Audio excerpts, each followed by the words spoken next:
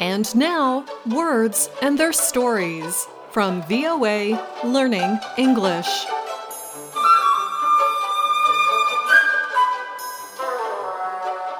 On this program, we explore words and expressions in the English language.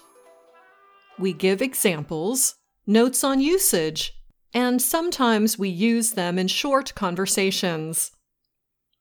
What do you say when something is so spotless, so perfect, so new and so clean?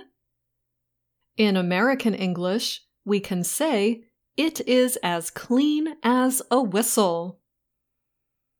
We often use this expression to talk about our physical spaces.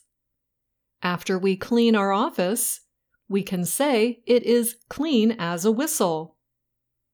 Our home can also be as clean as a whistle.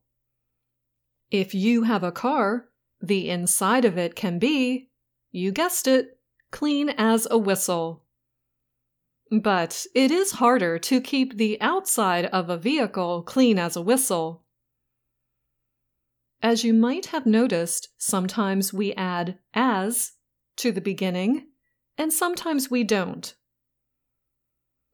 We can use this expression to describe other things too. For example, if you have never been in a car accident, you can say that your driving record is as clean as a whistle. If your school record is clear of any problems or issues, you can say it is as clean as a whistle. And if your elected leader is not involved in corruption or any other wrongdoings, you can say she is as clean as a whistle.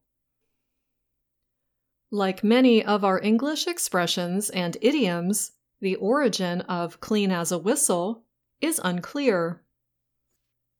Some word experts say it comes from the sound of a whistle, which is clear and sharp. Other experts suggest that clean as a whistle comes from drinking alcohol. When you finished your drink and your glass was empty, it was said to be clean as a whistle and needed to be refilled. Now let's hear the expression used between two friends. Did you hear about Wanda? She's been fired. Wanda, are you sure? Her work record is as clean as a whistle.